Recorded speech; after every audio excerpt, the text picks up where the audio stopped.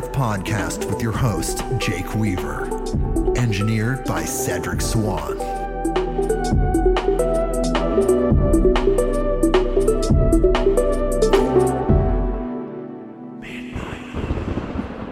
Hey, everybody, we are back with another episode of Midnight on Earth. I'm your host, Jake Weaver, and we're here to bring you more knowledge, more lights, and more love. Hello, everyone. We are doing a lecture episode this week. How are you? How have you been? I hope you're doing well. I've been well, and I'm very excited to do this episode this week. We're bringing somebody on that, of course, has graduated, but we have not had this person on the show yet, though they are a legend. We are bringing Wayne Dyer on the show this week in lecture form. For people that have never listened to a lecture on this show or don't understand what I'm doing here, if a person is on this planet in the third dimension and they're still alive, I should be able to interview them. They're out there. They have emails. They have agents, all of that. I can find them. I can talk to them. If they have graduated this life and they are over there, it's a lot harder. So I bring these people on through their classic lectures, through their rare lectures, wherever I find these recordings, we bring them on in that form. So they're here with us.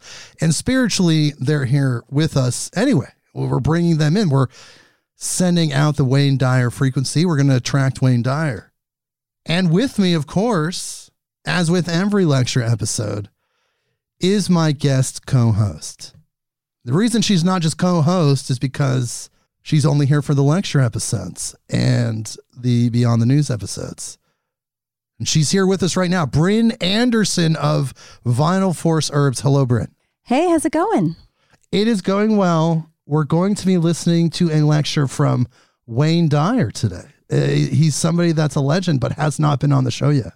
I think that sounds fabulous. I believe he's part of Louise Hay's Hay House publishing group as far as how his books and information came out into the world. Interesting. Could be wrong about that, but I'm pretty sure. I think that's part of it. There's probably other facets as well. And this is going to be really exciting. He probably has a very storied career that I'm not fully aware of, but I know he's a big presence in the spiritual personal development field. But before we listen to that lecture, I need you to do something for me. Go to patreon.com/midnightonearth and become a patron. It's very easy to do. It supports this podcast. There are no advertisements on this podcast. There are no corporate interests within this podcast. The only intention is to help humanity evolve, to help us unite and get to that next place, that wonderful new place. But I need help, and that's what Patreon is for. So if you go to patreon.com/midnightonearth, there are different tiers of support, and you can pick a tier of support that works with your financial world. Do that for me. Go check that out. Patreon.com/midnightonearth. And since you're still on the computer, follow me on Instagram at midnight_on_earth. That is the address. You can follow me there. Apple Podcasts, Google Podcasts, Spotify, Stitcher, all of the places that you can find digital podcasts, the players, the programs, the apps. I am there. Click the button that connects us so you know exactly what's going on. And tell a friend, tell someone that you know that loves these type of podcasts. You know them, they're your friends, your coworkers. Bring them here. midnightonearth.com. Okay, so now, Bryn, we're about to listen to the lecture from Wayne Dyer, which is most likely very cool. It is called Living the Wisdom of the Tao, which is really not the Dow stock market, but the TAO. That pronounced Dow. That got me for a really long time. I always thought it was Tao. And then somebody's like, no, dude, Tao. I'm like, oh, got it. The wisdom of the Tao. But we have to read his bio. because whether he's here or not, his energy, his presence, his spirit is here with us, just like a third dimensional guest. So here we go. Wayne Dyer was an American self-help author and motivational speaker. He was considered one of the fathers of the modern self-help movement, or the fathers of motivation. Most of his childhood was spent in orphanages and foster homes, and it was also the driving force that inspired him to move ahead in life. Wayne drew heavily from his life experiences. He started his career as a guidance counselor after receiving his degree in counseling from, coincidentally, Wayne State University.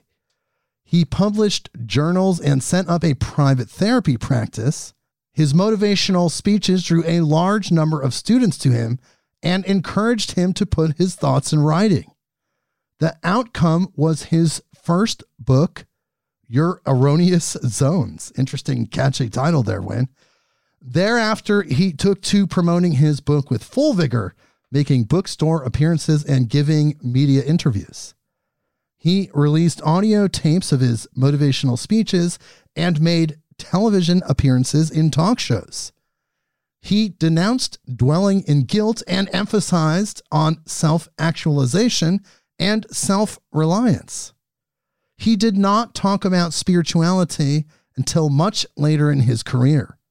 He propagated the idea of being Christ-like or Buddha-like instead of being a Christian or a Buddhist. He married thrice and had 8 children. He's thrice married. And, he's here with us in spirit. He checked out in 2015, 8 years ago as we record this, and we're still going to be learning from him. And that's what I love about these lecture episodes. They're so powerful because these people have graduated, yet somehow they're immortal. They're still here in this dimension. And Bryn and I are taking notes. This is what happens on the lecture episodes. We listen to the recording together. Bryn and I are taking notes. So it's me and you and Bryn and Wayne. And after the recording is over, we go back over our notes. There's more. We go back over our notes. We talk about the points and the things that we learned from this wonderful human. So super cool. Stick around with us all the way to the end because we have so much fun and the reflection part is so fun. So that's what happens. And that is what's going to happen as we listen to this lecture. Bryn, are you ready to learn from Wayne Dyer? Yes, I am. I'm ready. You have your pen. I have my paper. I have many colors of pens, actually. All right. And I have some cold brew coffee. That's really great on this hot day here. Do you know about Wayne Dyer? Do you know a lot about him? I don't know a lot about him. I have read some articles. I have seen a couple of short lectures, but I don't know a ton about him. I know his general vibe, but I can't say I know everything about him. I didn't even know what he looked like, to be completely honest. I knew about his books, but he has videos. He has a lot on YouTube. And what he's teaching, his vibe is also new to me in a lot of ways. So we're doing this together, everyone. Wayne Dyer, here we go. This is Living the Wisdom of the Tao. I don't know when this was recorded, but it's timeless. So, right? Who cares? It just is. It's now. It's in the now. So here we go, people. Wayne Dyer, Living the Wisdom of the Tao.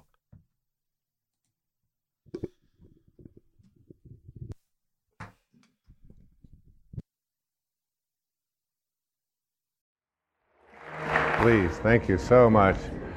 It's so wonderful to be back on public television. It's now 10 years we've been creating public television programs. It's been a wonderful, wonderful journey. I obviously support public television. It's a way to bring higher consciousness to our entire country, and I'm proud and pleased to be here. This is a program about changing your life. Not in the traditional way that we think of when we think about changing our lives.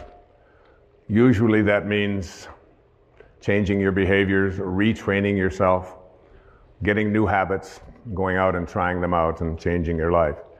This is about changing your thoughts, and then your life will change. Change your thoughts, change your life. It's the name of this program, it's the name of the book.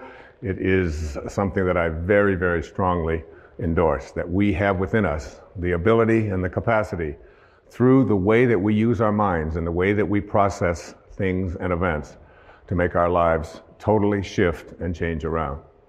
And I can tell you that it doesn't make any difference what age you are, whether you're a teenager watching this, or whether you're someone in your 60s, 70s, 80s, or anywhere along the way, you can make that change. And I'll tell you, it happened for me. 2 years ago, on the 10th of May, I turned 65. And the next day, on the 11th of May, I had a life-changing thing take place for me. I changed the way that I was thinking about who I am, about what kind of a man I am, about what kind of a person I intend to be for the rest of my life and where I'm going. And something began to resonate with me that I had to make a shift and make a change at the age of 65. I had a wonderful office, which was really a townhouse. It was filled with over 20,000 books. It was filled with clothing. It was filled with records of all kinds. It had pictures on the wall. I had awards that I had received over the years, and everything that I had accumulated, literally, in this physical world, had accumulated in that office. I turned the key and handed it to my manager, Maya, who's been with me for almost 30 years, and I said, I would like you to sell everything or distribute everything that's in there. Sell the townhouse, get rid of it. Take all the records, all the books. I got rid of my shoes. And I left it all behind and turned it over to her to get rid of everything. I detached myself from a lifetime of accumulations. And I moved full-time to a place over in the middle of the Pacific Ocean on one of our great islands called Maui. And in the next months, I began to get a lot of things coming to me about what my life was to unfold, things that I wasn't even expecting. And I think about this idea about what age you are and whether or not changes and shifts can be made, and how difficult so many people attribute this to. They say, that's an impossibility. I couldn't possibly do that. I'm so attached to all of these things. Or I'm too old. I've been living in the same place too long, whatever it might be. Right here in this audience is one of the women that I revere, I think more than any other woman I can think of in the professional world. At the age of 60, she changed her thoughts, and her life changed dramatically. She started a publishing company called Hay House, which is one of the world's largest publishers of spiritual and higher consciousness materials. She wrote a book called You Can Heal Your Life. She's here today. Her name is Louise Hay. Louise, would you stand up and be acknowledged?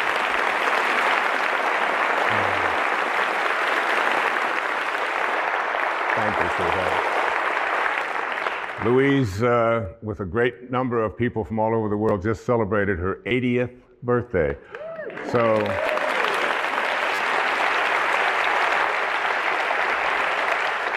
I should look so good even at 60, all right? And I'm just so deeply honored that you're here, dear. Thank you. What happened for me in the next few months was absolutely life-changing. I had a friend tell me who was severely addicted to all kinds of drugs and alcohol, who was basically very close to death. He refused all kinds of treatment. He wouldn't go through the programs and so on. But he read a book. And the book was called The Tao Te Ching. The Tao Te Ching. T-A-O-T-E-C-H-I-N-G. Tao Te Ching. Tao in ancient Chinese means the way, the great way. Te is the term that means the application of or the virtue of. And Qing in ancient Chinese means book. So it's the book for applying the virtue of living the way. That's what this book means. And he told me that, and I thought, I've heard of the Tao Te Ching. I've heard of Taoism. I'm familiar with that. I had read about it when I was in college. I'd even lectured a little bit about it when I was teaching at a university in New York City, at St. John's University. It was something that I had sort of a cursory awareness of. But it wasn't something that I was really profoundly interested in. I was watching a TV show one night, and someone talked about the Tao on there. I walk into a bookstore, and there's a copy of the Tao. This is all happening in the 6 months or so that between when I had left and knowing that it was time for me to detach myself from all of the things that had been so much a part of my life and move on into a new area of my life. So I couldn't resist it any longer, and I said, I really want to read the Tao, and I'm going to take the next year, a full year, and in that year, what I would like to do is I would like to read each verse. There are 81 verses in the Tao Te Ching. You can read it in an afternoon, but you can study it for a lifetime. And in the studying of this, I said I would like to just take those 365 days for the next year, and in every 4 days, I am going to read one verse. Some of them are only 4 lines long. Some of them are 12, 16 lines long. I'm going to create for myself a way of seeing if I can live this Tao. And what I did was I would read it, then I would meditate on it, I would walk on it, I would go swim on it. When I would do yoga, I would practice it, and then I would sit down after the 4th day, and I had a picture of the man who was considered to be the author of this, although there's no historical actual record of his name is Lao Tzu. This is the visage that I looked at. This is the image of an artist's drawing of Lao Tzu. In ancient Chinese means old man. Old man. He was the old man who was living in China in the time of the warring states, and he decided he didn't want any more to do with war and violence and hatred and killing and all of the things that were so much a part of his world. And he got on his oxen and he left, and before he left to go off and be by himself, he dictated some 5,000 Chinese characters, these 81 verses that became the Tao Te Ching. There are some people who call the Tao Te Ching the wisest book ever written. If you Google this thing called the Tao Te Ching, you'll come up with over 1,300,000 hits on the Tao Te Ching. Not only that, there are 14,000 translations of the Tao Te Ching that I have come across. So what I did is I took 10 of those translations, the ones that seem to be the most relevant, the ones that seem to have the most meaning to those people who lived in this part of the Western world, and I combined them into what I consider to be the most useful translation of the Tao Te Ching. And each morning I would get up and I would look at this picture and I would ask, what is it that you would say to the people who are living now at this time, given the conditions that we have in our life right here? What is it you would do? Many people call this a manual for achieving a way of life that literally guarantees integrity, joy, peace, and balance in our life. Now, there was a man who was a contemporary of Lao Tzu. His name was Confucius. He was many years younger than Lao Tzu, but he kept hearing about this old man who had all of this great wisdom. And one day, he decided that he was going to go, legend says, and visit Lao Tzu. And he spent a full day listening to this man, because Confucius was someone in China who was trying to lay down all the rules of etiquette and how to conduct yourself and trying to dictate to the people what they should be. Lao Tzu had nothing to do with any of that. And when he went to see Lao Tzu, he came back and he talked to all of his people. And this is what he said. He said, "Of birds, I know they have wings to fly with. Of fish, that they have fins to swim with. Of wild beasts, that they have feet to run with. For feet, there are traps. For fins, there are nets. For wings, arrows. But who knows how dragons surmount wind and cloud into heaven? This day I have seen Lao Tzu, and he is a dragon. And there he is, a dragon. And a dragon in ancient Chinese was a picture of someone or something that was so mysterious and so difficult to comprehend because it could always be something else. There was a great teacher who came many years after that. His name was Rumi, who was Jalaluddin Rumi, who was a great poet, a Persian poet in the 14th century.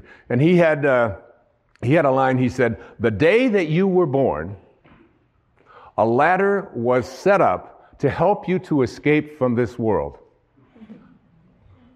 I believe that the Tao Te Ching and this thing that I have done, this Change Your Thoughts, Change Your Life effort that I spent 1 full year on every single day, doing exactly what I just said, is a ladder that will help you to return.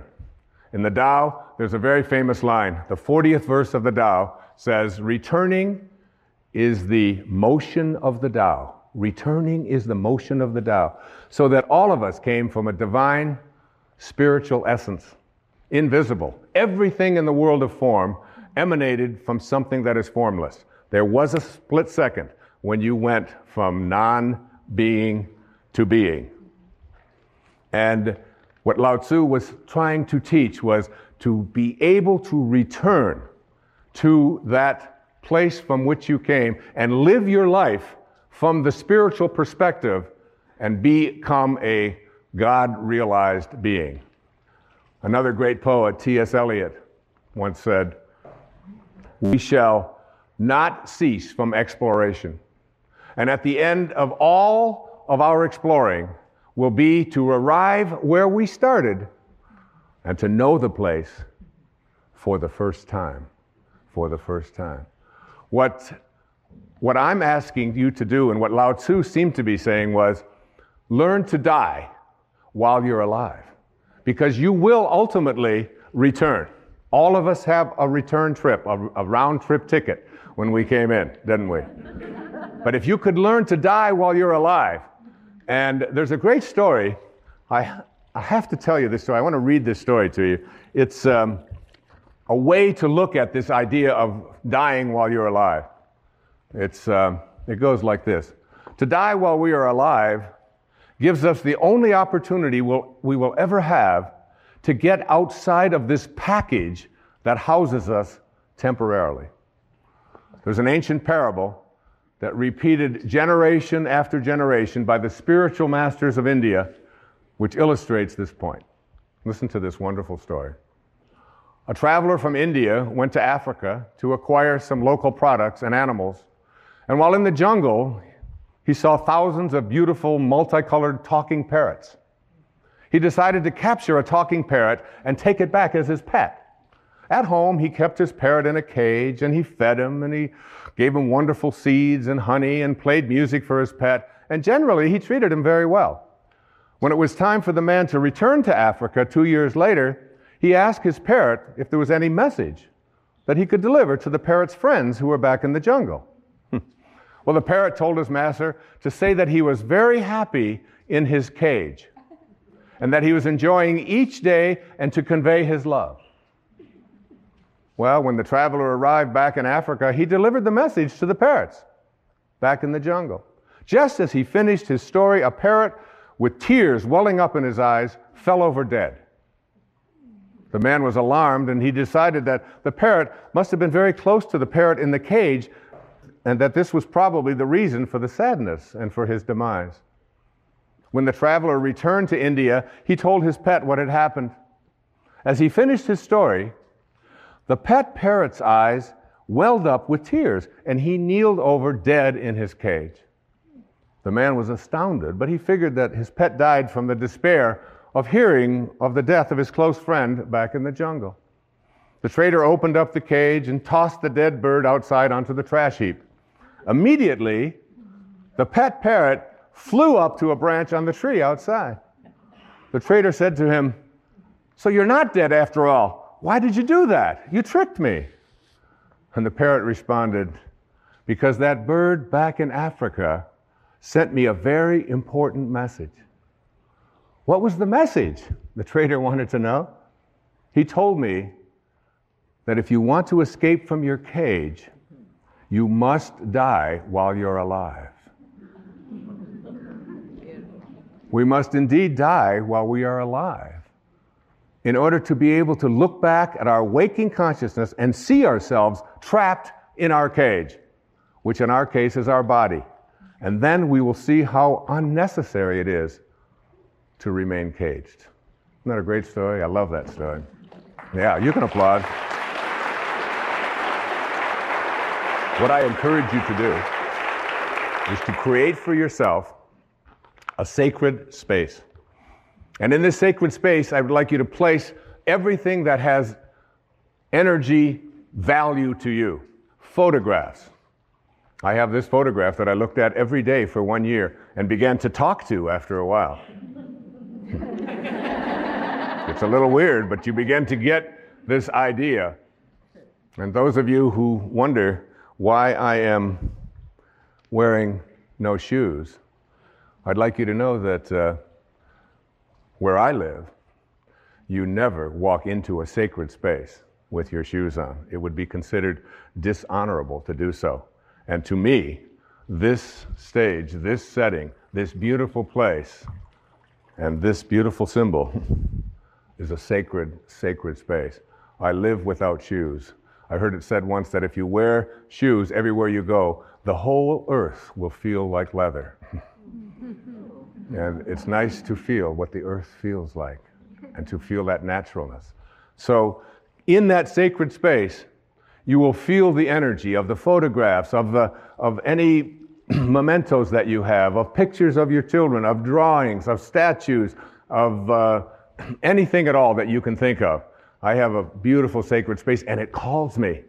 And as it calls me, when I go into that place that is so profoundly sacred to me, the most beautiful things begin to happen for me, particularly in the middle of the night when no one else is up, and I feel closest to God, and I feel closest to this beautiful old man who sent so many important messages to me through his Tao Te Ching and in my meditations to help me to create this program, Change Your Thoughts, Change Your Life, Living the Wisdom of the Tao. What I would like to do now is to look at some of the key thoughts that I would like you to think about and consider changing as you become a person who becomes more God-realized. That is, someone who has died but stayed alive and returned and went back on that return trip. The first of these thoughts to change is to change the idea that I can't trust in my own nature. 2, I trust in my own nature. Did it ever occur to you that you have a nature? That nature is so profound and is always calling you. You know it. No one else can know it. No one else can impose it on you. No one else can tell you what it is that you feel in here that you know is why you're here and what you're doing here. There's no one else can explain that or explore that with you. You can't share it. Everything in the universe has a nature. Your dog has a nature. A crocodile has a nature. A duck has a nature. A crow has a nature. Everything has its nature. Everything has a dharma, including you. But what we've learned and we've grown up to believe is that I can't trust in that nature. My nature, to trust in your nature, to know that you came from a divine place of well-being and to trust in it. Listen to this, verse 38 of the Tao, a few lines. The great master follows his own nature and not the trappings of life. A truly good man is not aware of his goodness and is therefore good. Think about yourself. The first moment of life, the very first moment, that speck when you went from nowhere, N-O-W-H-E-R-E, to now here, N-O-W-H-E-R-E, from nowhere to now here. Same thing, just a little question of spacing, just a little different spacing, all right? So you went from nowhere, now you're in now here, and where do you think you're going? Nowhere. Right? Back to nowhere. Who out there watching, who in this audience isn't going back to nowhere? That's where we're all headed, back to nowhere. So in that split second, then you lived inside your mother's womb for 9 months. And in that 9-month period of time, you trusted your nature. You didn't have a sonogram and say, oh my God, I don't have a nose. This is very scary. What if it doesn't show up on time? Or you didn't do any of that. You trusted completely in your own nature, right? And so did your mother. There's very little that you can do because what you were to become, everything that this physical body needed was all handled in there. And also, beyond what was needed for your physical world and what Lao Tzu called the world of the 10,000 things. The 10,000 things. There's 10 zillion things, obviously, in the physical world, but that's how he named it, the world of the 10,000 things. And in that world of the 10,000 things, everything returns back to its source. But while you're in that place, and why wouldn't you believe, even maybe for a second, that not only was my physiology all handled for me, but everything else that I needed, if I could just stop interfering with it and stop other people from doing it, that everything I needed. And that's a big part of understanding change your thoughts, change your life. It's a big part of that. The idea that I have a nature that I can trust, not something that I have to be afraid of, and I can stop letting other people interfere with it as well. So what happens? We go through those 9 months, totally uninterrupted. We have no questions. Everything works out. And then what? We say the very first thing, we pop out after 9 months, we'll take over from here. That was good work. Nice work, God. Thank you very much. And so what we'll do is just sort of edge you out of here, you know. So we edge God out. We take on an ego, E-G-O. And we edge out and we say, we'll take over. And we have an ego, and this ego, what this ego does is it takes on a set of beliefs. And these beliefs are that I am what I have, that I am what I do, that I am what other people think of me. So we're raised to believe that the more stuff I accumulate, the more things that I get, this is who I am. The more that people like me, this is what I'll get, and on it goes. I want to tell you a story. It's a story of one of my children. Her name is Tracy. We lived in Detroit when she was born. She came in as a little rebellious. She came in the middle of the Detroit riots when they said nobody is allowed to go out. Anybody that goes out is going to be arrested. And she said, this would be a good time for me to show up. Which is exactly what she did. So when she showed up, after about the second or third year, Tracy went to preschool. And she came home from preschool. She was about 3. And in that time, she came home and she said, she handed me a paper, and it had a gold star at the top of the paper. And I looked at it and I said, and she said, Daddy, I got a gold star. I said, I'm not really interested in gold stars. I said, but what are you doing? What is this? What? She said, well, we did something in school called adding, and I got them all right, and I know how to. I said, adding? I can't believe, you're 3. You can't learn to add when you're 3. And I went through this whole long thing about adding and how terrific it was, and she kept saying, Daddy, the gold star, excuse me, but I was the only one in the class that got a gold star. I got them all right. I said, you know, Tracy, I said, honey, I said, some people just need to have gold stars, and teachers sort of like to give it out and make that the reason why you're doing something. I said, and set you apart from everybody else. I said, but your dad doesn't really care much about that and how you stack up with others, and they're going to be, I'm more interested in what you're learning.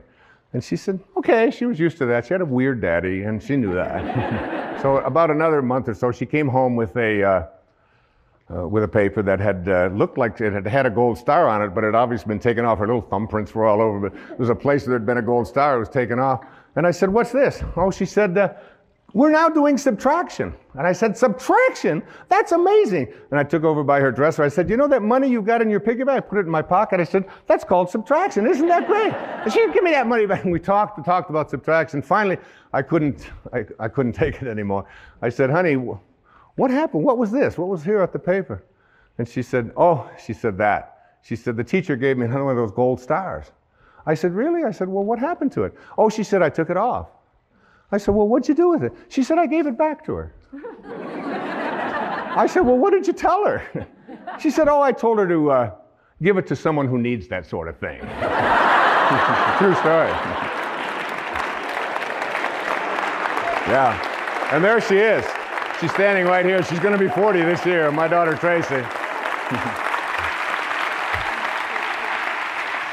So what we have to do is learn how to take this ego of ours, this part of us that believes that who we are is what we have and what we do and what other people think of us. But remember, if you grow up believing that you are what you do, then when you don't, you aren't. And if you believe that you are what you have, when it's gone, you aren't. And if you believe that you are what other people think of you, your reputation, which we raise people to believe, I have to be concerned with what other people think of me. Take this ego and retrain it. And one of the ways that you do to retrain it is, first, you take this idea that the ego has of fear. What are you afraid of? Anybody out there, what are you afraid of? Shift from fear to curiosity. Become curious about what you're afraid of. That's what Lao Tzu taught me. Become curious about what you're afraid of. You're afraid of flying? Get curious about that. Get interested in that. You're afraid of snakes. You're afraid of disapproval. You're afraid. Just shift from fear and say, I'm going to become more curious about what I'm afraid of. And then take all of the things that you're attached to, like all of your photographs, like all of your furniture, like all of your clothing, like all of the stuff that you find so much attachment to, and start letting it go. Start letting it go. You know, the day that I turned that key on May the 11th in 2006, I didn't even know where it was going. I just knew there was a shift taking place. I felt freer than I'd ever felt, I think, in my life.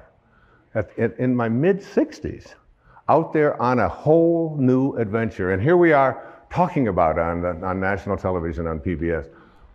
Take that idea that you have to be attached to things and know that you came in with nothing, with no thing. And you're going to leave with nothing, with no thing. And understand that your life is a parenthesis in eternity. Live there without attachments. And then take your need to be in control of yourself, of others, of the situation, and shift from control to trust. Begin to have a trust. Lao Tzu is profound about this. In each one of the 81 verses, it comes up about 60 times as you look at letting go and letting God, allowing yourself to trust in your nature, allowing yourself to no longer believe that everything has to be controlled by me and that other people no longer have to be in control of me as well. Begin to trust. Just like you did for the first 9 months. You trusted. Your nose showed up. Your height showed up. Your eyes showed up. Whatever. It all showed up. It's all perfect. It's all divine.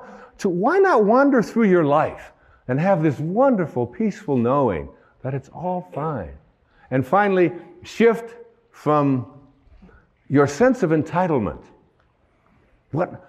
Nobody can treat me that way. I'm entitled to have this. Well, I paid for that. I let go. I mean, that in 1 year, I let go of all of my entitlements. I don't feel I'm entitled to anything. I'm just here. Shift from entitlements to radical humility. Lao Tzu speaks about it so often. Stay humble. Stay low. The greatest leaders are the ones who do the least. The ones who stay back and just model and allow. And at the end of the day, in one of the verses of the Tao, it says, the people will say, we did it ourselves. We did it ourselves. In verse 49 of the Tao Te Ching, here's an exact quote. The sage is kind to the kind and kind to the unkind because the nature of his being is kindness. And also, be wise and help all beings impartially, abandoning none. You know what I do? Just before I did this program, I have to admit I was nervous. I was humbled by it. Like, who are you, Wayne Dyer? Who are you to read the Tao and believe that you can interpret it on television and interpret it in a book and spend a year and say, like, I got real humble with that. And you know what I say? Tao, which is just another word for God, or Source, or Krishna, or Allah, or whatever you want to call it. Guide me. Guide me now. I have that awareness before I come out. If you knew, it says in the Course in Miracles, if you knew who walked beside you at all times on this path that you have chosen, you could never experience fear or doubt again. I remember Mother Teresa saying to a dear friend of mine who was asking, what could he do? What could he do to do something for her? His name was Pat McMahon. He was on KTR radio in Phoenix. And finally, Mother Teresa said to him, you can do something for me. She said, tomorrow morning, get up at 4 a.m. and go out onto the streets of Phoenix and find someone who's living there who believes that he's alone and convince him that he's not. That's what you can do. That's how saints talk. That's how Lao Tzu spoke. Okay, let's go on to the next thought, to change. So you're changing from not trusting in your nature to trusting in your nature. You change your thought from, I need more, to what I call living contentment. What is this thing about more? It's the mantra of the ego, isn't it? I have to have more. I have to collect more stuff. I have to have more friends. I have to have more money. It's more, when where you came from nowhere. You don't need anything. It's a continuous bombardment that we are all exposed to in this whole world of believing that we have to have more. It's one of the reasons why I love public television so much. You don't see ads on PBS. You don't have to be constantly exposed to the idea that you have to have more and you have to get more, and if you don't have this, then you're not complete, and so on. So we get bombarded with this idea of attracting more. And Lao Tzu says, live contentment. Live in a state of being contented. Here's verse 81, the last verse of the Tao Te Ching, my favorite translation of it, and I put it right into the book. Sages do not accumulate anything, but give everything to others. Having more, the more they give. Mm-hmm. It's a great lesson. My son Sands, who's, we're very, very close. We just spent a couple of months together over in Maui, just being together, just being. It was a divine time. And he came home with, it was last summer, he came home with 4 t-shirts that he loved. And I said, well, honey, which one do you like the best? He said, well, that one over there, that blue one, it's got the writing and it's got the drawing and it's got a surfer and it's got, I said, that's great. I said, I'd like to have that one. He said, no, Dad, that's my favorite. That's the one I like the best. I said, I know. I said, that's the one. Would you mind if I had that one? He said, I would mind a lot if you had that one. He said, maybe you can have one. I'm not so crazy about this one over here. I said, so you're going to give me something you don't like? I said, that's the one. I love that because we have the same taste. Could I have that one? He said, Dad, you're crazy. He said, you can't have my favorite t-shirt. I said, well, I want you to think about that. I want you to think about detaching and letting go and not needing to have more. And he's heard me talk about this stuff his entire life. So finally, he just, I went in and I tried it on and I said, this thing looks so great. Looking in the mirror, he said, Dad, that really is mine. I said, yeah. I said, but you're going to give it to me. He said, no. I said, yeah, well, just think about it, because I'm your dad and I'd really like to have this. And so he reluctantly parted with it. And so that evening, I was still wearing the shirt. And he looked at me and he said, oh, that's my shirt. I said, Sands, I said, you gave me the shirt. I said, I'm going to wear this shirt until you are happy that I have your favorite shirt. I'm never going to take it off until you are happy. He said, well, you'll be wearing that shirt a long time. I said, well, that's okay. So I wore it the next day. I got up. I slept in it that night. I got up I did. I got up the next morning. I put it on, and that Sands would come in and he'd look at me. I said, oh, you're still not happy that you gave me something that you really love, because this is what it really means to be a sage. This is what it means to be a divine being, to be someone who's willing to depart with not the things they don't like, but what they do like. I wore it the next day. I wore it for 2 weeks. Take it off only to wash it, put it right back on. 2 solid weeks. Each one of my children will tell you. Finally, one day he said, "Dad, I'm so happy. I am so thrilled that you have that t-shirt." I said, "Oh, that's great. I can finally take this thing off. I'm going to just give it away." But it's like, what a great lesson in that. The idea that you take, there's a rule, it's called the 80-20 rule. And in the 80-20 rule, it says, everything that you have, all of your stuff, 20% of it is what you use. All of your clothes in your closet, 20%. You just keep using the same 20% over and over. 80% of the clothing that you have in your closet for so many people is something that you never use. You don't wear. You look at it, you store it, you think, well, there might come a day, I can't part with that, even though you've been carting it around. Every time you move it and you put it. Take the 80% that you don't use, says Lao Tzu, and give it away. Give it away. Lao Tzu said that when your cup is full, stop pouring. When your cup is full, stop pouring. We have an obesity crisis in the United States, in the Western world. The obesity crisis can be handled if you just read the Tao. If you realize, in verse 33, it says, if you realize you have enough, you are truly rich. If you could just learn something called portion control, where you just take a bite and you say, is my cup full? Stop pouring. Stop pouring.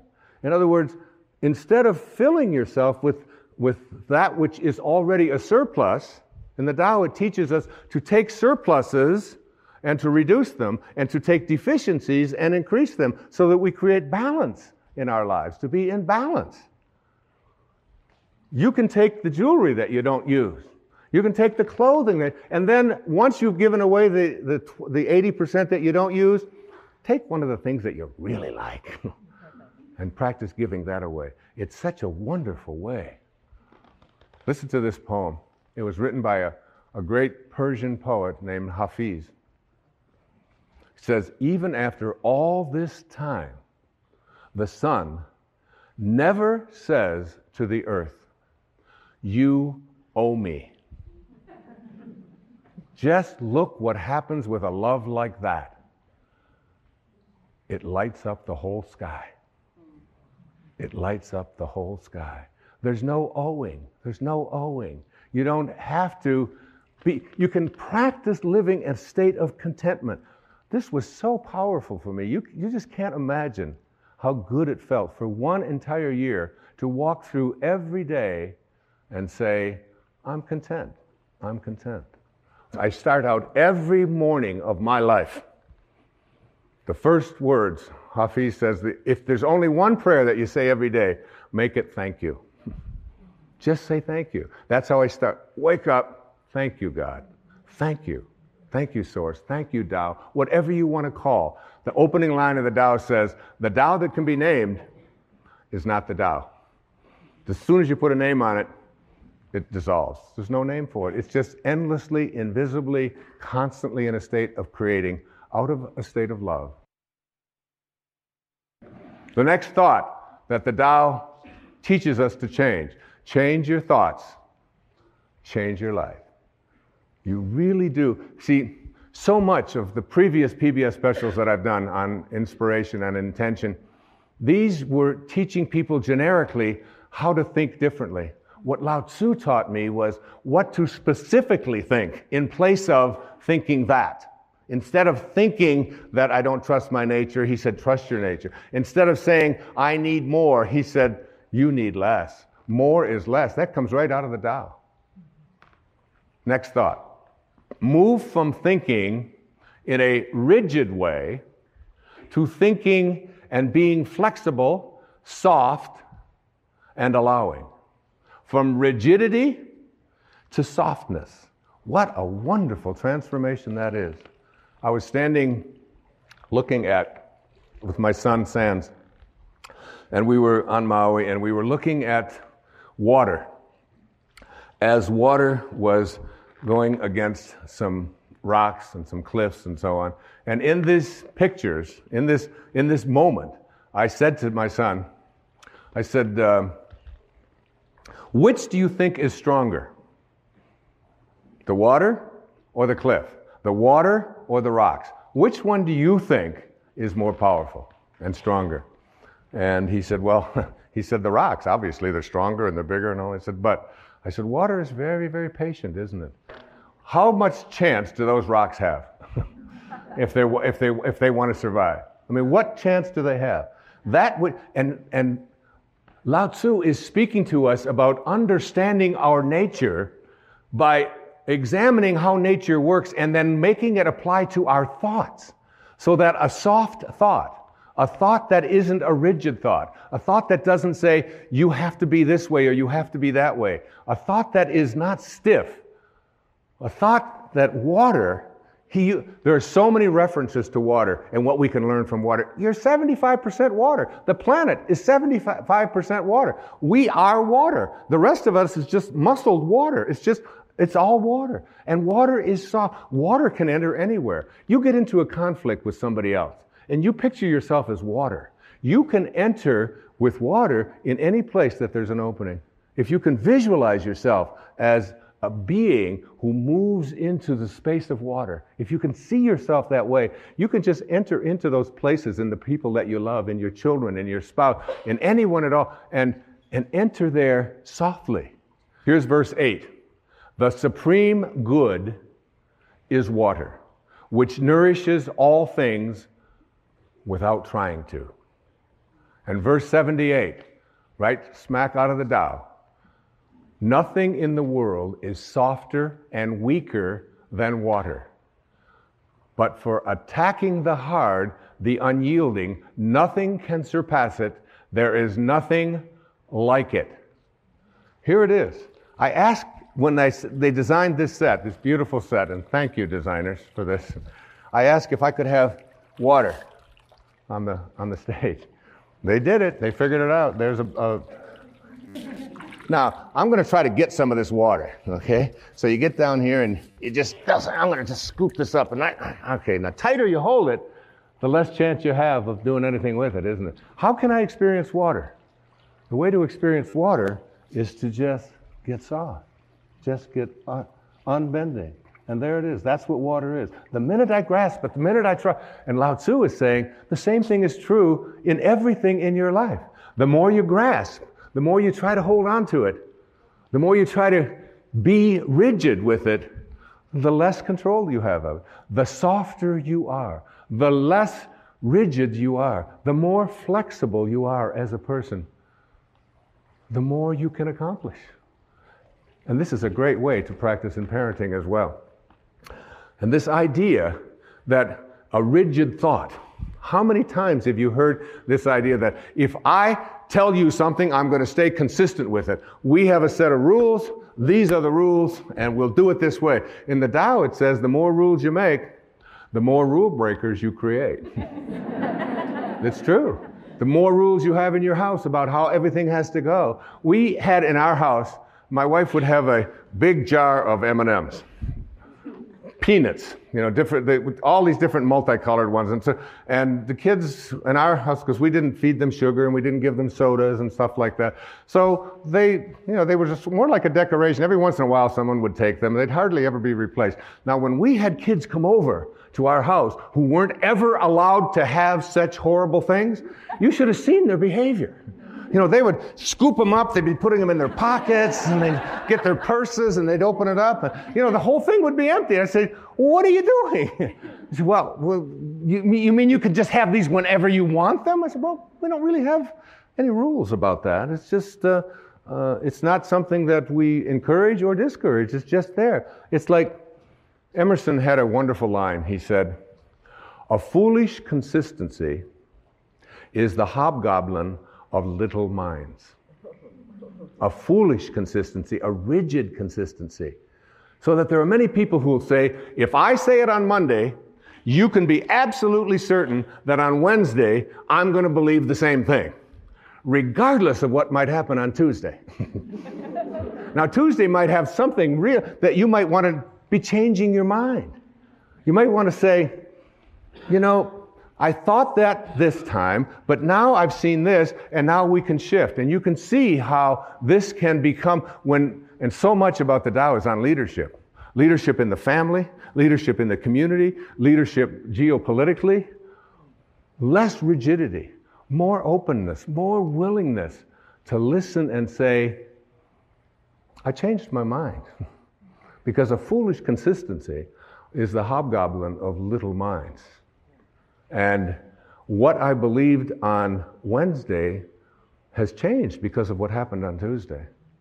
Now, another important thing to say to your children, to your friends, to your lover, to your spouses, to whomever, to the people you work with, words that we're so terrified to say, but which give us a sense of living with the Tao. I don't know. I don't know.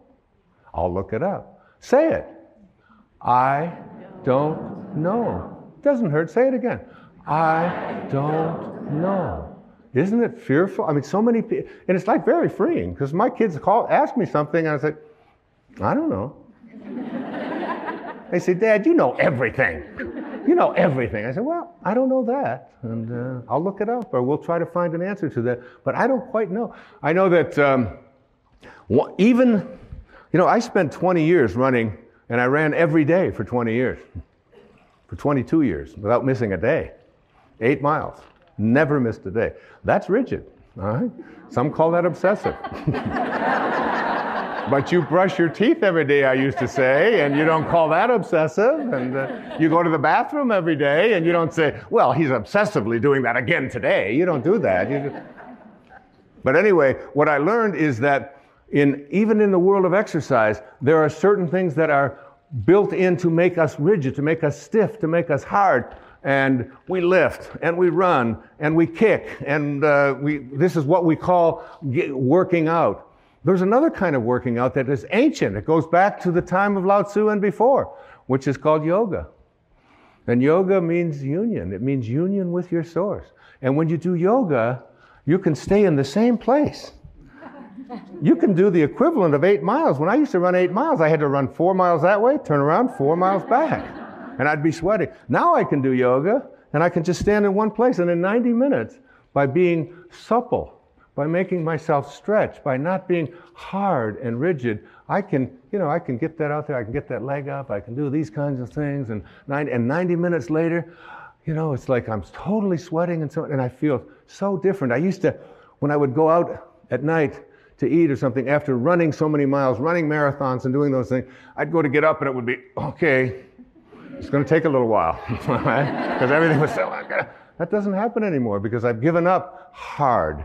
I've given up being rigid and substituted it for being supple, for being flexible, for living a life in which I don't have to always be so fierce. Listen to this verse of the Tao Te Ching. It's one of my all-time favorites, verse number 76.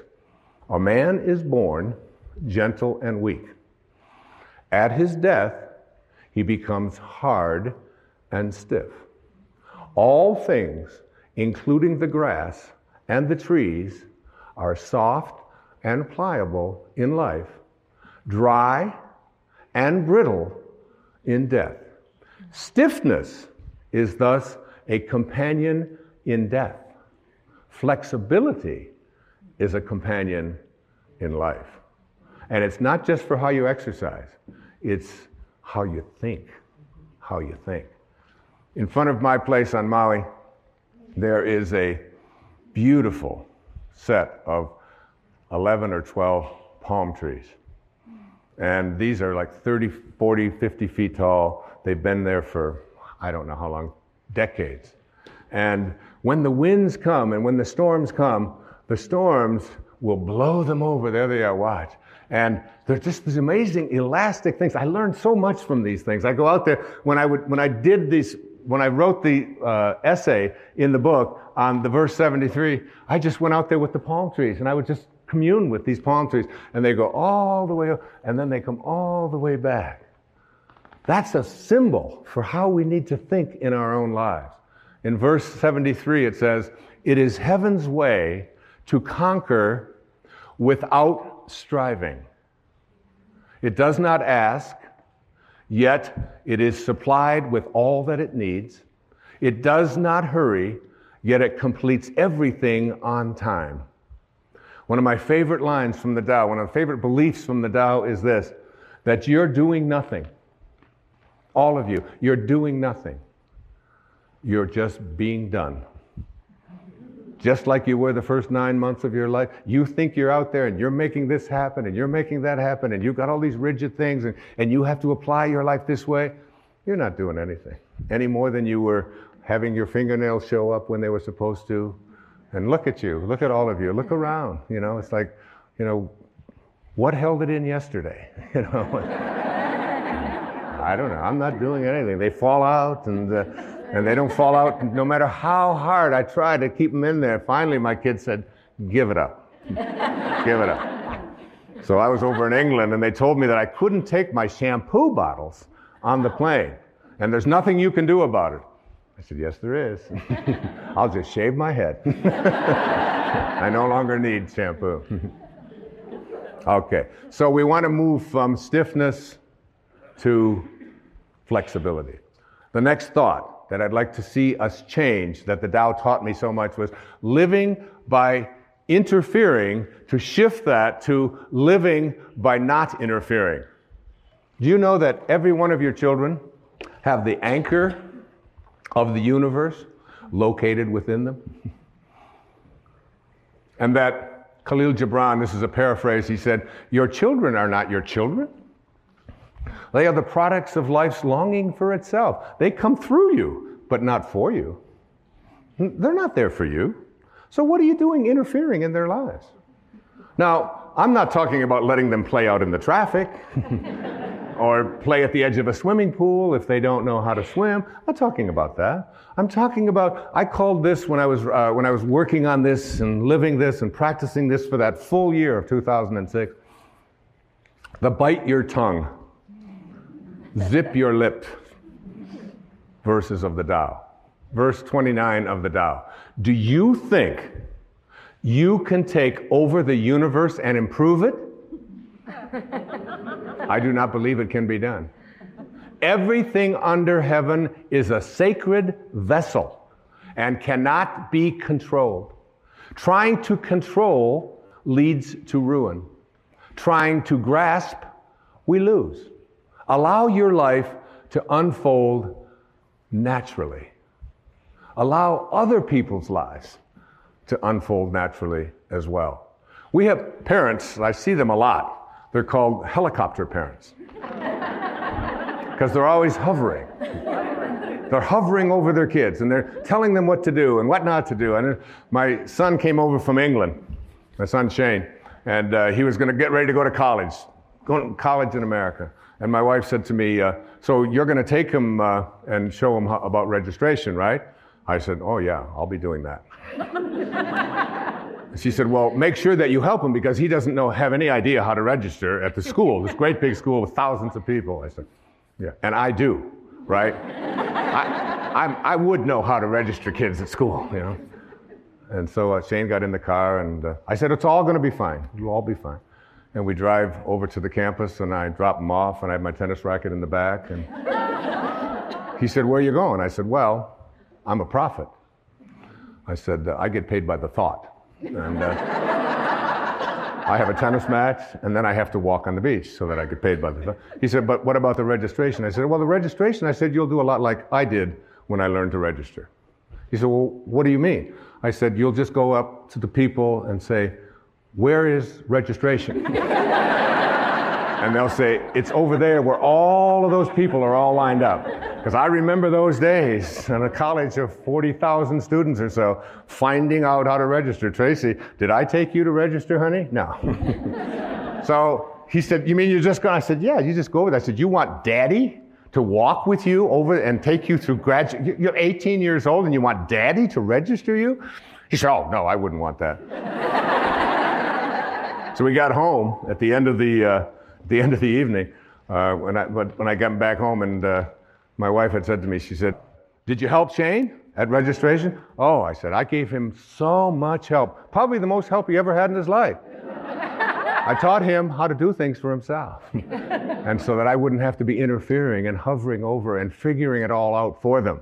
My children know that when their science project comes up, that I'm there for consultation, but I passed science. I got through that myself. And you'll be doing your own science project. If I can help you, I'll be happy to help you, but I'm not going to be getting the glue and figuring out how to make a time clock and all of that. I said, just look at a clock. That's how you tell time for me, whatever it might be. And it's not an uncaring and it's not a callous attitude at all. It's an awareness that your children have the anchor of the universe located within them. That's what Lao Tzu said. Now, my dear friend, who I love so much, she's right here in the audience, Carrie, right there, Carrie Evans from Mali. She has 2 beautiful little daughters. And she asked me if I would watch them one afternoon when my grandson, Carter, was visiting. I said, I'd be happy to watch them. She said, but you don't understand. I mean, they're gonna do this and they're gonna do that. I said, you just go off, and she was studying for an exam. I said, you go study, do whatever you have to do. I can handle 3 little kids out at the swimming pool for 3 or 4 hours. I can handle that. So she went off, very nervous, gave me lists, told me what to do, what they might say, what they might not say. And then if she says, now if Kylie says this, you tell Kylie, and if Kamiley says it was Kylie, Kamiley, and Carter. All right? So they go out there, and right here, there's a little pool over here, little swimming pool. And I watch them over in the swimming pool, and Kylie takes the water and splashes my grandson, Carter, and splashes Kamiley, and Kamiley comes over to me and runs over within 2 minutes. Says, Kylie splashed me. Well, of course, I'm working on the Tao. Non-interference.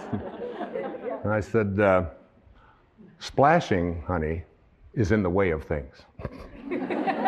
When you're near water, splashing will take place. She says, yeah, but she splashed me. I said, you'll probably work this out. This will all be fine. And she stood there for the longest time with her little lip and so on, and finally she realized she wasn't getting anywhere with me. She went back. Before you know it, one of them had taken, now Kylie and Kamiley are teaming up against Carter. And they pushed him under or whatever. Now one of them is 5 and one of them is 4 and one of them is 7 or 8. And Carter comes running over as fast as he can, runs over. He calls me Bampa. I'm Grandpa. Bampa. Bampa, Bampa, Miley pushed me under the water. I said, Carter, I'm a Taoist master. But Bampa, she pushed me. She put me under the water. I said, you'll just have to work this one out, Carter. I'm a Taoist master. This went on all for the first hour or so. But I noticed as I was less interfering that they were working it out. They tried again after a few times. They'd come over and they wanted this and they wanted them pushed and wanted that. But each time when I let them know that I was watching and making sure they were safe, but I wasn't going to interfere. I wasn't going to resolve it. I wasn't going to settle their disputes for them. I wasn't going to be a helicopter parent, even for an afternoon. And the way that it resolved itself was they have the anchor of the universe within them. They have a nature. They know what to do. One of my favorite things always to say to my children when there's a conflict is, you know what the right thing to do is. What do you think? You know. You have it in your heart. You are a divine being. They all know that. I've said those words to them over and over again. You'll figure it out. You'll work it out. Not I'm going to interfere. I'm going to tell them what to do. You can practice this so many places, so many ways in your life, particularly as parents, even in business.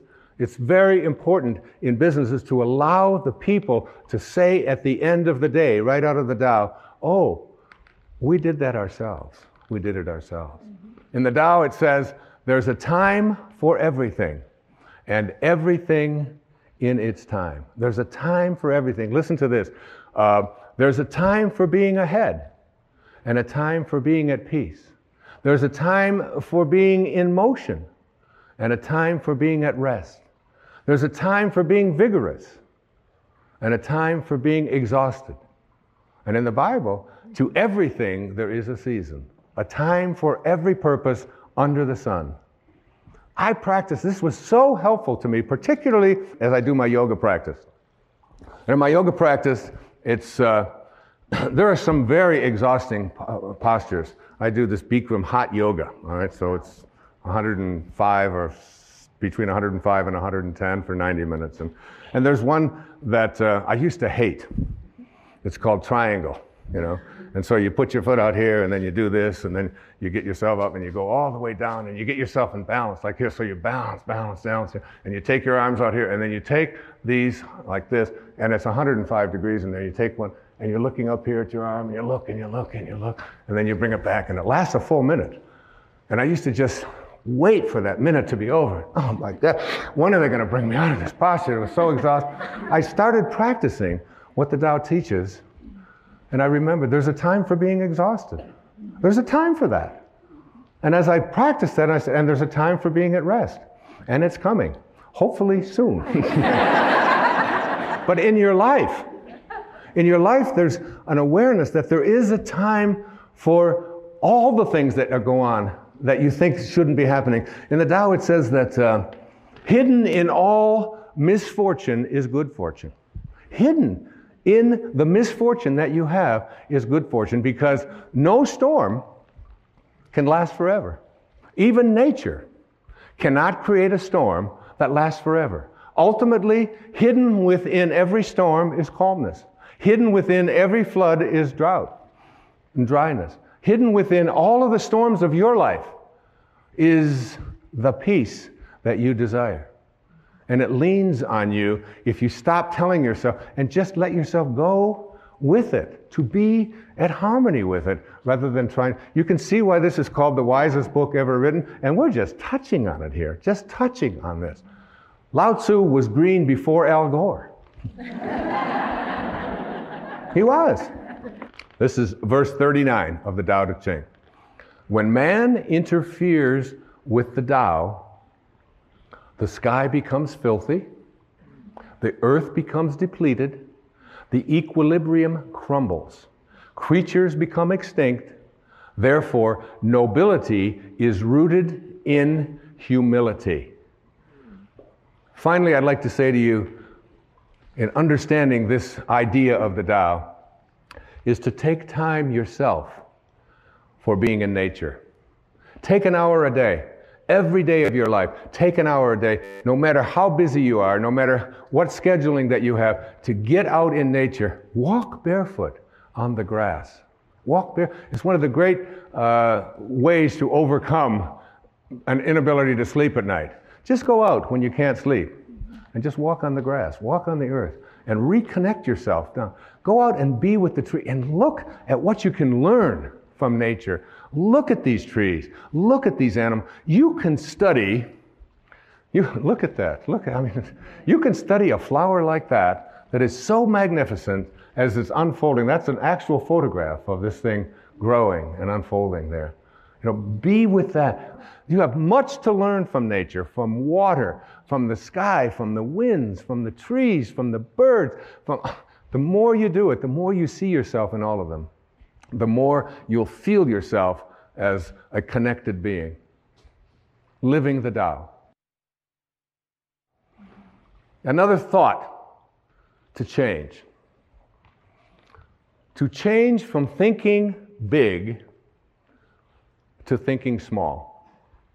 It's so much of the Tao has in it statements that seem so paradoxical and so confusing to us. More is less. Less is more. Think small and get great things done, accomplish great things.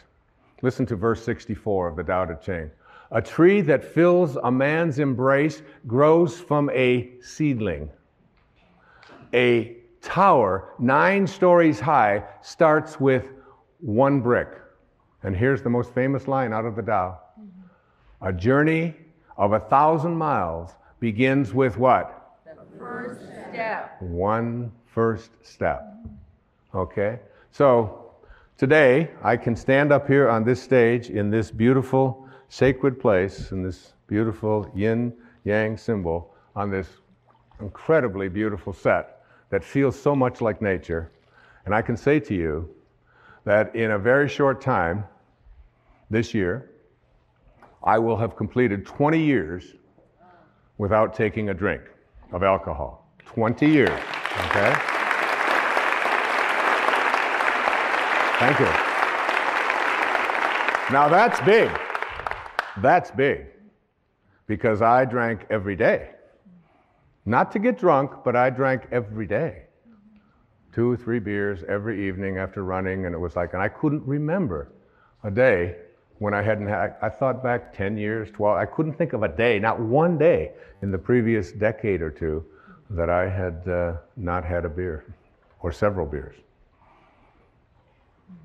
So that's big. And if I would have tried, if I'd have said to myself 20 years ago, Wayne, you're going to quit drinking for the next 20 years, I would have gone immediately and had a drink. Because it's just too big, isn't it? It's just too big. You don't do big things. You do small things and thus accomplish great things. It's a very important distinction to make. Whatever it is that you would like to create or contribute or become in your life, take one step. How did I let drinking go for 20 years? And I don't even know about tomorrow. I never think about tomorrow and whether I'm going to have a drink. All I know for sure is that this won't be the day.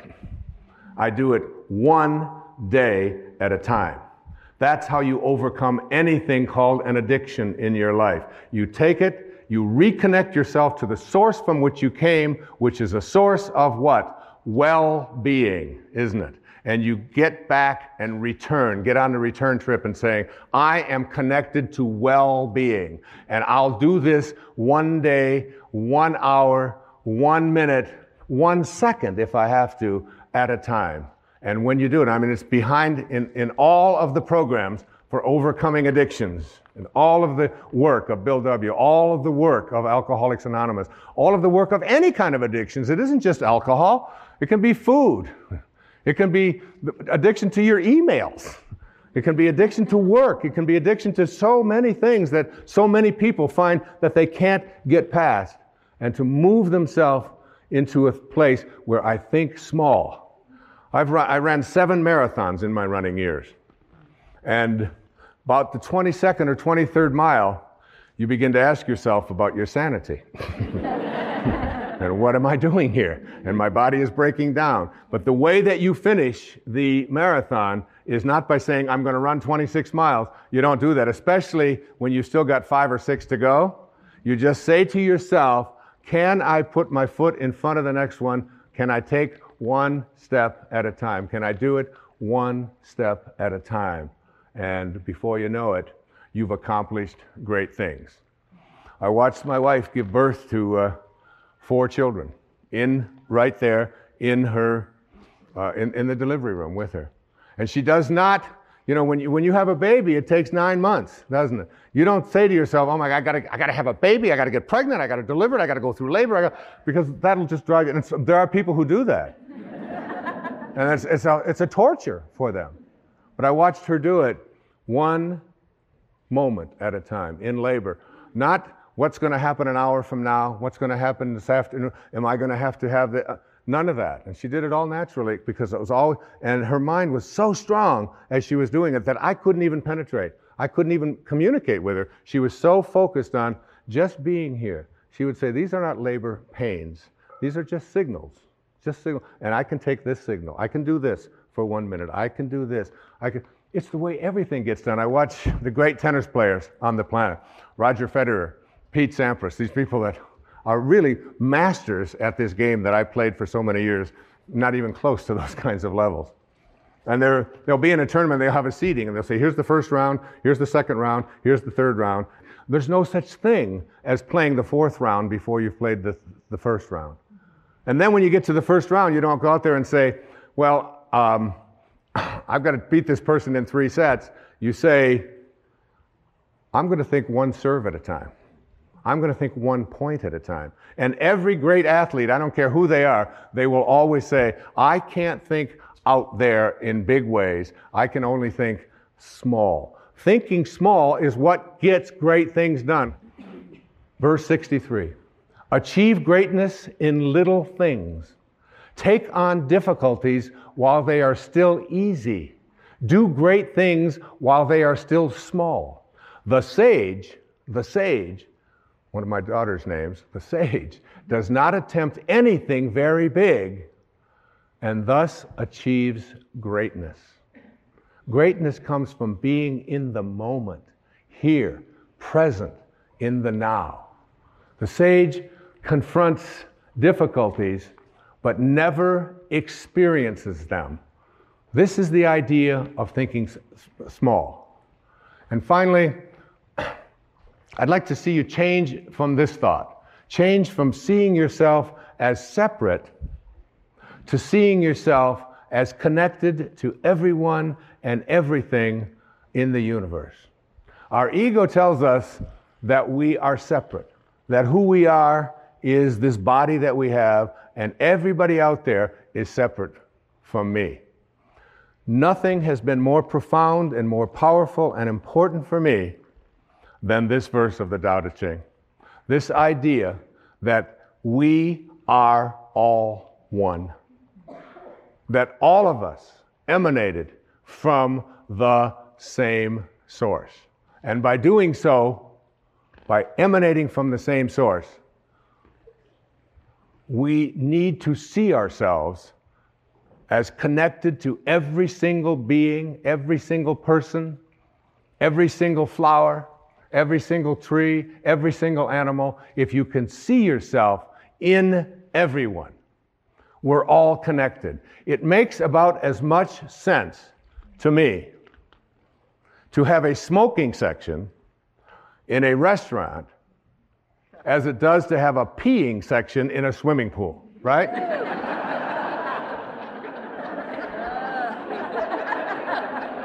Oh, no, kids, no, don't pee over here. We pee over here. Does that make any sense?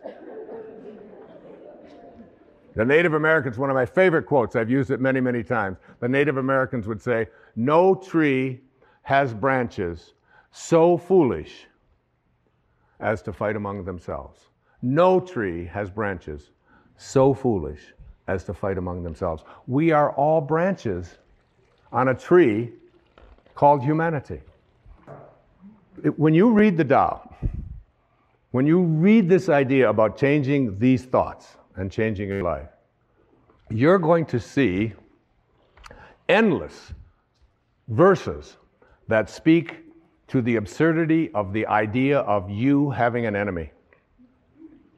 The idea that you and anyone else on this planet is an enemy. In the Tao it says, I and enemy cannot exist in the same sentence. And he said, even those who go to war, the ones who will triumph in war are those who go to war without an enemy. And they will treat every victory in war not as something to celebrate, but as a funeral, as an indication that we haven't reached the highest place within ourselves to see that even those people that we judge to be our enemy are really connected to us. And it says in the Tao that a bad man is a good man's job. And a good man is a bad man's teacher. A good man is a bad man's teacher. So finding that and seeing that, listen to verse 10. Carrying body and soul and embracing the one, can you avoid separation? One who heeds this power brings the Tao to this very earth. This is the primal virtue. This was so helpful to me as I thought about it. Remember, I spent 4.5 days on each one of these verses. And in each one of those 4.5 days, I wasn't writing. I wrote the last 4 or 5 hours of those 4.5 days. For 4.5 days, I took that verse and I went out into the world and I looked at everyone that I encountered, everyone that I saw, and I tried to see myself in them. The person that was, dressed differently than I would dress, the person who was not as attractive, the person who was very old, the person who was very young, the person who used language particularly that was possibly offensive, when I would look out there and I would practice not judging. Because the only difference between a flower and a weed is a judgment, isn't it? It's just a judgment. It's just a judgment. And if we want to end violence in our lives and in our society, we have to learn to change our thoughts. Remember the dandelions? When I was growing up out in Michigan, we had these dandelions.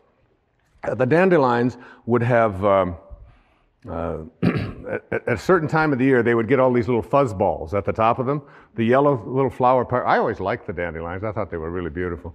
And then they have these little fuzz balls. Now imagine if you want to end the problem of dandelions on your lawn, and you see them all out there with all their little fuzz balls. So you go out there and you take a shovel and you turn it upside down and you start smacking all of the dandelions like this. And what do you do when you use violence to attempt to end the presence of these dandelions, which are problem for you on your lawn? Is they all scatter. And then in the spring, guess what you got? You got more. You got new generations of dandelions.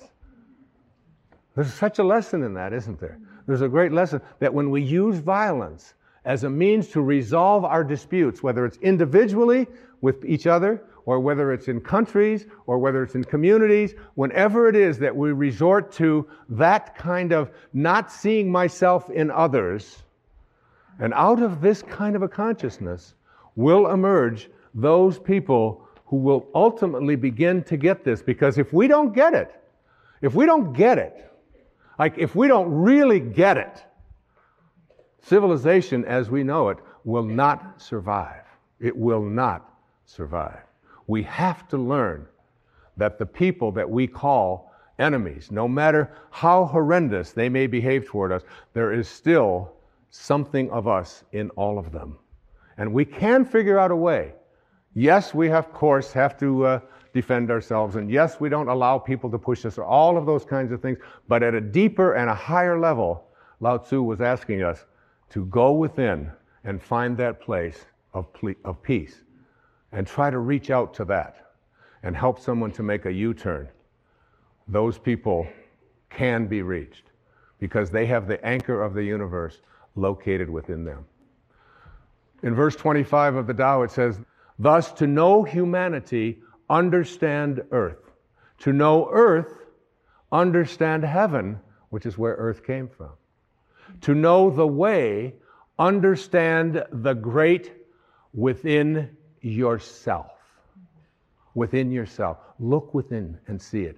Now, every single person watching this program will have conflicts with somebody in their life on a fairly regular basis, especially if you're in a marriage or in a partnership of some kind. Certainly if you have children, you're going to have conflicts. Now think about what you do when you have a conflict and that conflict comes to an end.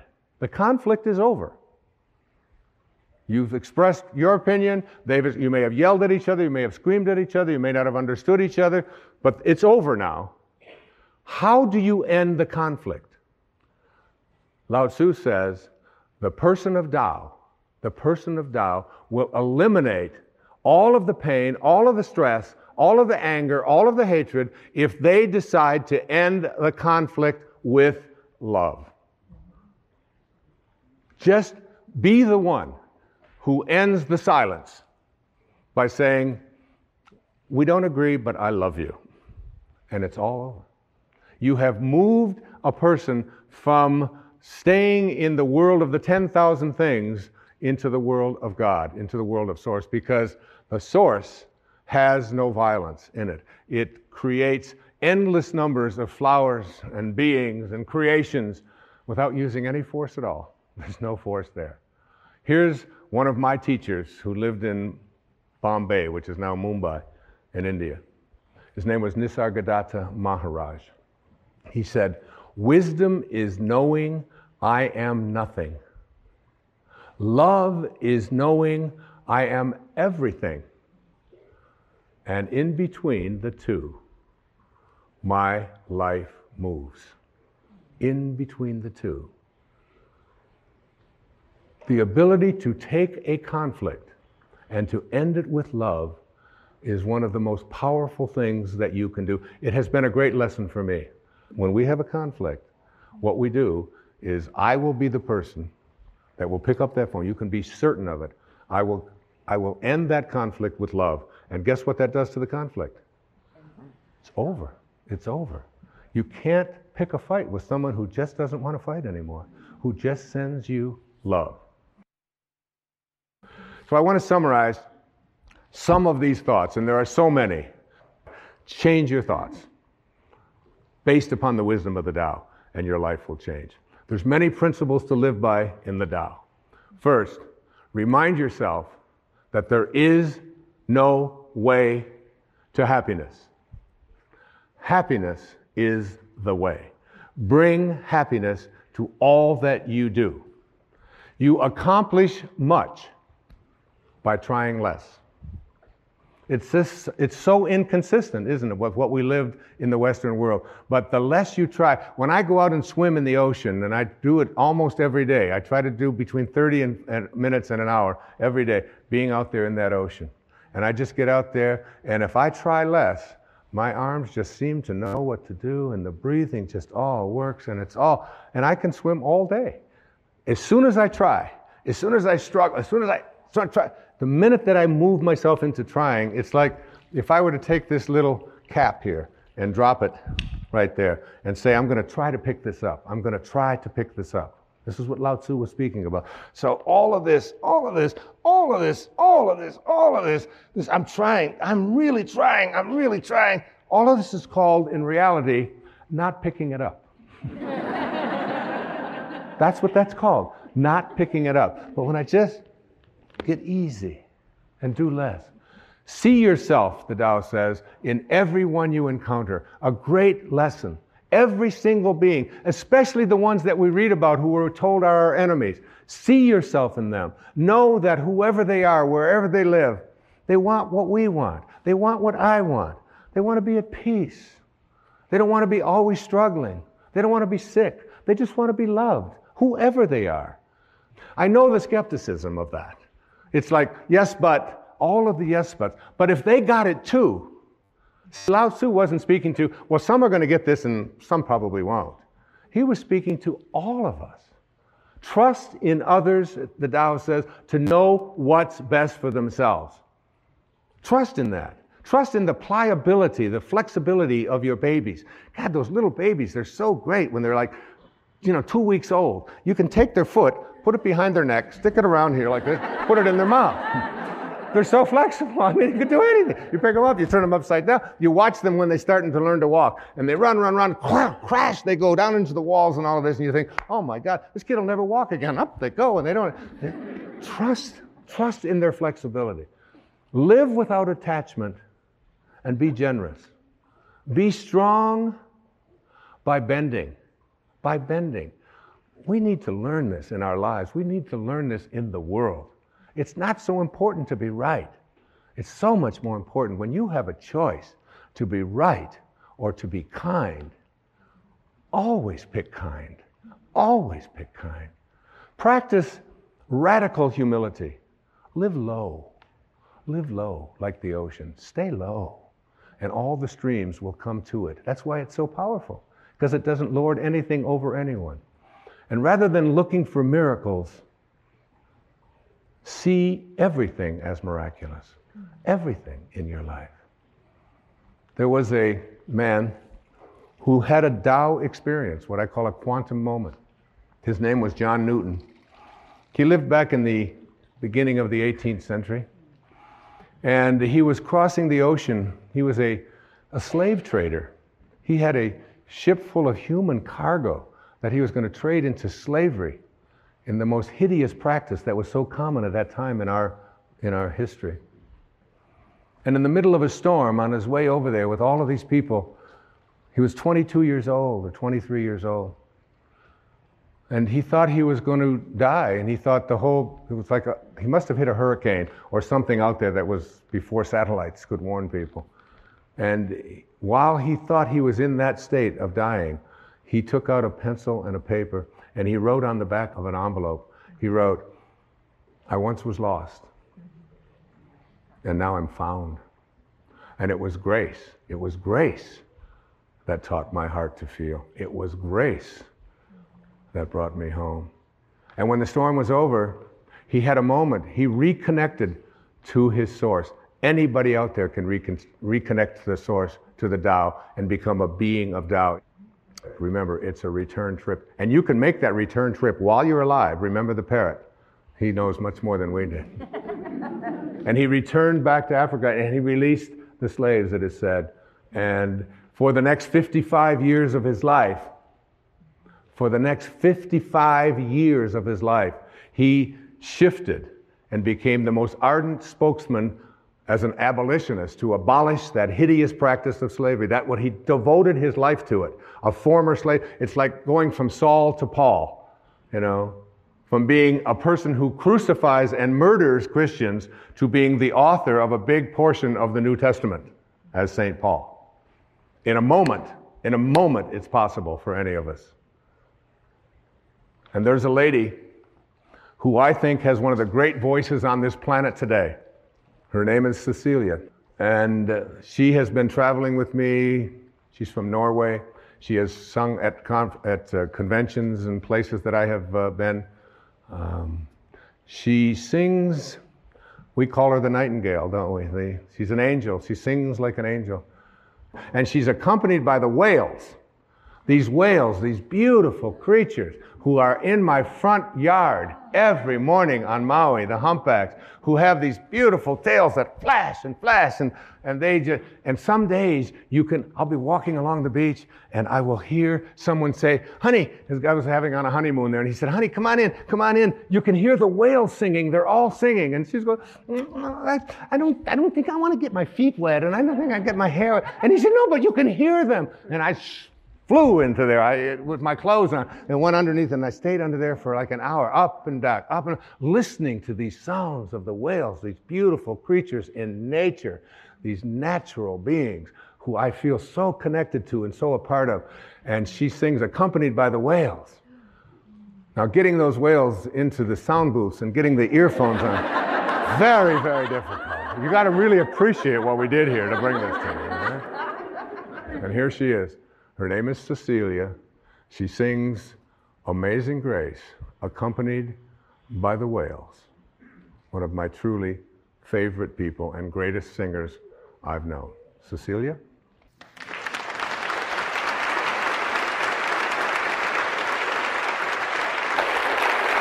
Thank you. Namaste.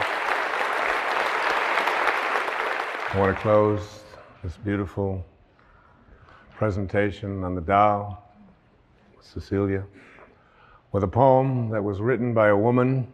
Her name is Naomi Long Madgett. She's from Detroit, went to Wayne State University.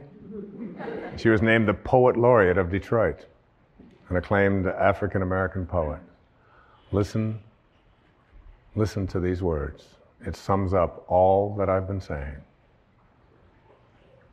I wouldn't coax the plant if I were you. Such watchful nurturing may do it harm. Let the soil rest from so much digging, and wait until it's dry before you water it. The leaf's inclined to find its own direction. Give it a chance to seek the sunlight for itself. Much growth is stunted by too careful prodding, too eager tenderness. The things we love,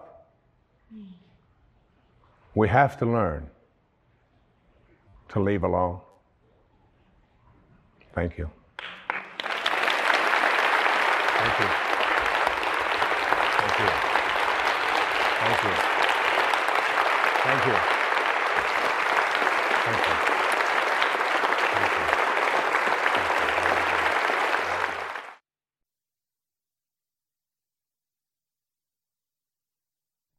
Okay, people, we are back after that incredible lecture from Mr. Wayne Dyer. Now, he did make internet references, so I'm assuming that lecture took place probably in the late 90s or maybe into the 2000s. I'm not really sure, but it was a great lecture in front of an audience that included Louise Hay. We were talking about that. They worked together with the Hay House, and for this lecture, Louise Hay was in the house. So, there she was. Bryn, what did you think? That was a great joke there. Thank you. Yeah, I thought that was a fabulous lecture. And I guess I would say right off the bat, I learned about being womb-like and being water-like, which coincidentally is in the water when you're in the womb. So both of those things lead us into a life with much less resistance. Flexibility was a key point. Yes, he was talking about that as a key component of the Tao. And the Tao Te Ching, he did a really good breakdown of various aspects of this very powerful book, this very ancient book. And the gist of the whole conversation being change your thoughts, change your life, right? He talked about how he was 65 years old when he had this breakthrough, and doing so, pointing out that these type of changes can happen at any age. You can have paradigm shifts, you can have breakthroughs, epiphanies, quantum leaps of development in your own consciousness at any age. Because I know, people, my wonderful, beautiful listeners, that you show up in every age category from 0 to 1,000. I have so many listeners of every age, and it just highlights the fact that, yes, these downloads, these life-changing downloads, they can happen for anyone at any time, and that's okay. Whenever they show up, it's absolutely the perfect right time. Maybe you don't think so in the moment. You're like, wow, why didn't I have this happen like 20 years ago? I know I felt that way about certain things. However, everything just is, as he was saying with the Tao. It's just the way. Bryn, what did you want to add to that? Actually, I thought that was a really important point that he made right away, and perhaps could have even spent more time on it. But I think that people and society do get really locked into age paradigms about what's possible or what's not possible, and letting that piece go is a flexibility. I mean, that's something to not be rigid to. What is it supposed to be like when you're 50 or 60 or 70 or 80 or 20 or 30 or whatever? But letting go of that allows you to experience things in a way that you wouldn't if you had that cage around yourself, the age cage. And overall, he just kind of went through various universal truths and then just touched on cornerstones or peaks in spiritual development for humanity, for humans, like letting go of your ego. He's saying, die while you're alive.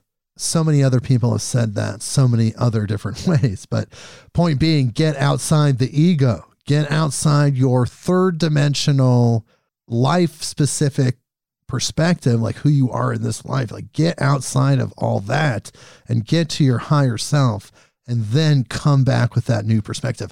A lot of psychedelic people talk about that. There's the life, death, rebirth kind of situation that shows up in the psychedelic paradigm. And that's a huge part of it. And that's the foundation that he built off of as he continued his conversation. What do you think about that one? Die while you're alive, friend. Oh, absolutely. And I think a big part of that death, it's not really, I hear a lot about the death of the ego, and I don't think that that's truly possible while you're in the third dimensional body, because your ego is your face to the world. That's your, your persona, and that's how you interact with other humans. But it's more about that recognition of the divinity and the perfection that we all came from and that we are all part of, and being able to let go of, what he was talking about, the things that you have or the things that you do being who you are, because when those things are gone, then you don't have that, or you're not that. And then what? And so that recognition of that you're always that perfection, no matter what is happening in your physical dimensional life, that death is what you have to go through in order to be able to grow and live in a divine state while in your physical body. Yes, the ego has a purpose, but it can't be the main force, the only thing that you anchor your consciousness in. It has to just be a tool to be used while you function as a human in your life in the third dimension. And in that life, you have to trust in your own nature, which is interesting. I think he's talking about intuition, natural healing, and the fact that you came from divinity. Like, trust that there's a bigger plan for your life, that there's a reason that you're here. Trust in the fact that all of these various forces and factors came into play in order to put you right where you're at right now. It's very powerful. Absolutely. It's the trust and the faith that the plan is beyond what you can see, or what, that's another thing that is in the Tao, I believe. And I can't say what verse it is, but it's wherever you are is the path. Like, whatever's happening to you is the thing that's happening for whatever lesson you need to be learning, for whatever turn on the path you're taking, and to trust in that is going to free you in a lot of ways. Yes. Have faith in the divine plan that is your life. I mean, I know it's very hard to process sometimes as humans. It's hard to patch into that higher frequency understanding, but you got to have faith. You have to see the divine in everything and always realize there is that greater awareness, plan, understanding, consciousness, all of the above, and it's with you. And you have to stay humble, though. That's the big part. He's saying you have to stay humble. Of course, that plays into the ego aspect we were talking about earlier, but always, no matter what, like, you're like learning these things, you're listening to this podcast. If you listen to all 150 episodes, this is episode 151. If you listen to all 150 episodes, you've learned a lot and you've grown. But you got to stay humble. You got to stay humble and realize that all of that information, the growth, doesn't necessarily make you better or bigger than anybody else. And once you integrate that understanding so deeply that it becomes your subconscious behavior, then, and you want to do that because it's a universal truth. I mean, it's an absolute truth. Then even more magical things happen. Even bigger divine situations manifest in your life. But you have to stay humble. Right. And which also plays into what he was talking about, being soft and being flexible and being like water. I mean, that all has to do with humility as well. And the humility piece is also part of that, being soft and being flexible. The more you resist, like, no, I don't want to be on this path, I don't want to do this thing, the harder it's going to be for you to accept and learn and push through whatever is there for you. So when he did that little example of like grasping the water and then there's nothing in his hand, which is something, that lots of people have used as an example, but it's such a simple truth to reflect on and remember that grasping and holding on to things, or to be like, I'm in charge of the water, really doesn't get you anywhere. Are you ready to get rid of 80% of your wardrobe, Bryn? Because I'm going to tell you, I have a lot of clothes that I never wear. I want to get rid of them now after listening to that. I have a lot of stuff in my closet. It's like, oh, I'll wear that. It just never happens. Some of these articles of clothing I haven't worn in years, to be honest. They're beautiful. I like them, but I don't use them. So why do I have them for this time that's potentially never going to come? It's a lot of weight, a lot of prosperity teachers and a lot of feng shui teachers, a lot of people like that out there will tell you to purge constantly and just keep what you really use and that's resonant with your being at that moment, because it's just heavy energy. There's just no need for it. I totally understand that. Agreed. Yeah, it is a great thing to be able to purge. It's a personal challenge of mine for sure. 80%, Bryn, you have to let it go. 80%, I know. Well, I don't have to, but I could choose to. There you go. Well, What would Wayne Dyer would say? Wayne Dyer say you have to? He probably would say, no, you don't have to do anything. But yes. WWWDD. It would be a energetic benefit to be able to release the 80% of clothing or whatever, Yeah, for sure. Can you sense the resistance, people? Look, I'm just going to keep going so I don't get in trouble with Bryn here. And one final point that I'd like to just touch on before we go here, and we've had an incredible discussion. I really enjoyed that Wayne Dyer lecture. I'm so glad we have these recordings and he's still teaching us. But he said that civilization won't survive unless we evolve into a higher consciousness. He was saying that in his own way, that we need to do this to survive. Now, survive is a strong word. I don't think we would die. We would just be in the same spot. Like, I don't think there's going to be this die off or incredible cataclysm or something like that, but we would just be stuck in the same patterns over and over, like that movie Groundhog's Day. If you're familiar with that American movie Groundhog's Day with Bill Murray, where he wakes up every day and the same thing happens.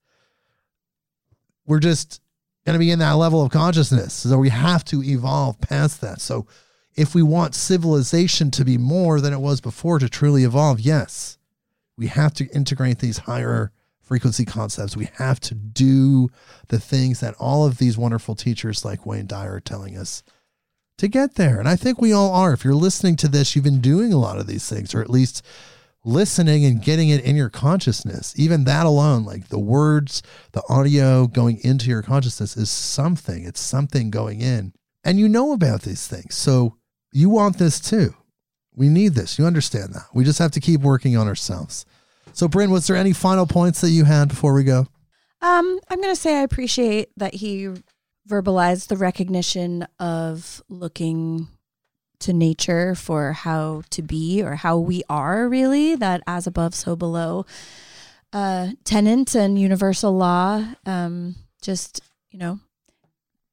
being like the water, being like the bending palm trees, being like the dandelion seeds, all the different things that we are and that we can be. And when we're lost, or when we're stuck, or when we're struggling, or when we're resisting, looking to nature and just being with and a part of the earth that we're on is, what do they say? A boon to the soul. Is that, am I saying that phrase right? I think it is. Okay. Well, on that note, people. Anyways. Wow. What an episode. Check out the Tao Te Ching. 400 BC, it was supposedly written, and it's credited to Lao Tzu. Even before Confucius. Confucius was a student of Lao Tzu who wrote the Tao Te Ching. 81 chapters, various versions and translations. I'm sure the heart of it's there. And maybe Wayne Dyer has his own translation of the Tao Te Ching. There are a set of children's books called Zen Shorts. John J. Muth, I believe, is the author. And he wrote some picture books about like a Zen panda. And he goes through some of the lessons. And anyways, they're really cool for kids. But one I thought of that because Wayne Dyer talked about always finding something good in a situation that you deem to be awful. Yes, finding the silver lining in the gray cloud. And looking online, yes, there's a Tao Te Ching as read by Wayne Dyer out there. So check it out, people. And now we know about Wayne Dyer. Incredible human being. He was with us as all of these lecture episode guests are with us in spirit and energetically. So thank you again for joining us. And we will see you next week. Midnight on Earth.